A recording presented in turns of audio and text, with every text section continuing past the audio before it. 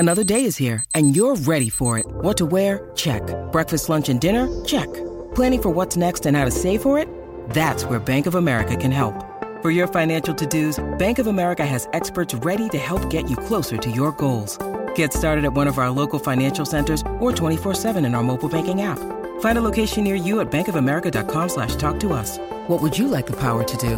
Mobile banking requires downloading the app and is only available for select devices. Message and data rates may apply. Bank of America N.A., member FDIC.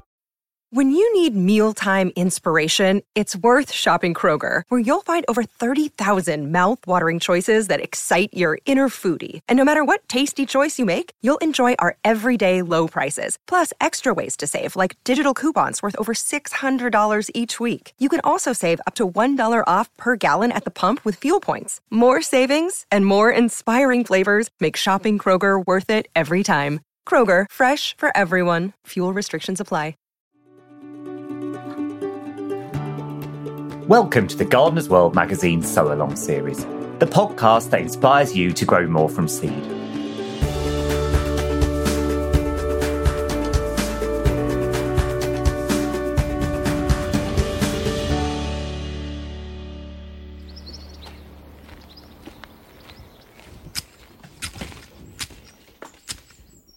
Hello, I'm Lily. I'm a content creator at bbcgardenersworld.com and I love growing from seed on my balcony in West London. Although I do have a few pots of perennials that provide interest year after year, I also love to grow a variety of plants from seed. It can be a challenge to decide what to grow. I've only got limited pots to fill and I've got even less propagation space. The living room floor has its limits and my partner's not keen on seedlings covering the entire flat. One of my staples to grow is the sunflower, or to give it its botanical name, Helianthus annus. It's easy to grow, which is a perk when you have limited time but want beautiful results.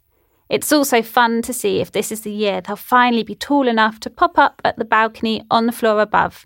This is a bit optimistic for pot-grown sunflowers, but it's good to be ambitious. During the lockdown, I wanted to grow plants that would peer over the sides of the balcony.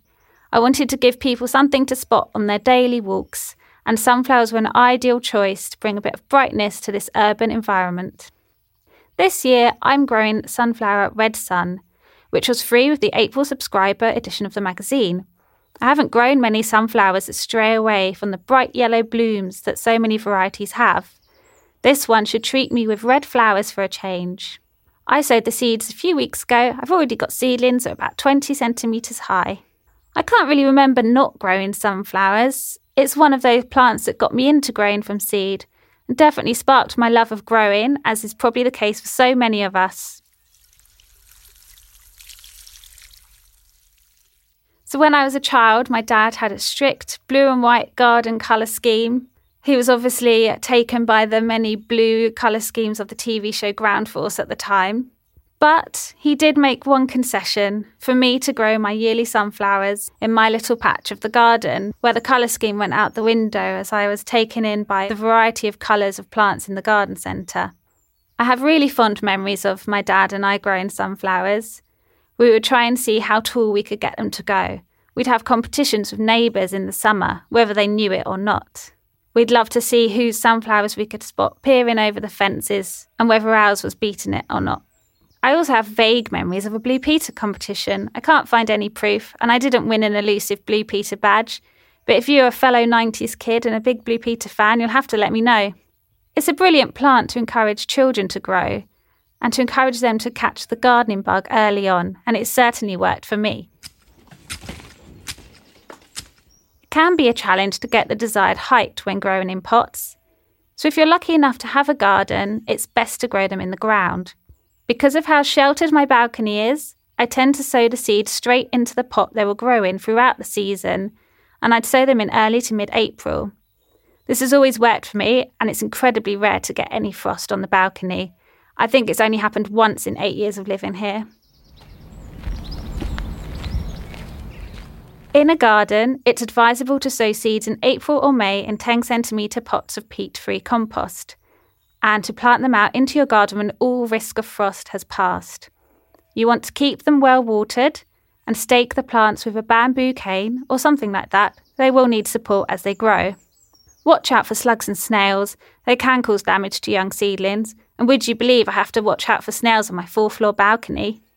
A feed with tomato feed just before flowering will be beneficial. And do make sure they don't dry out. If the sunflower gets taller than the shelter provided by the sides of my balcony, they can get a little buffeted by the wind. So I always support them and hope we have no gales. When your sunflowers have finished flowering, you can leave the flower heads on the plants for the birds that will eat the seeds. Or you can harvest them to eat yourself. Just make sure you remove the tough outer seed coat first. Or you can save the seed to grow the following year. Just store it in a paper envelope and keep in a dry spot. I tend to leave mine for the birds as it's always a treat to have wildlife visiting the balcony.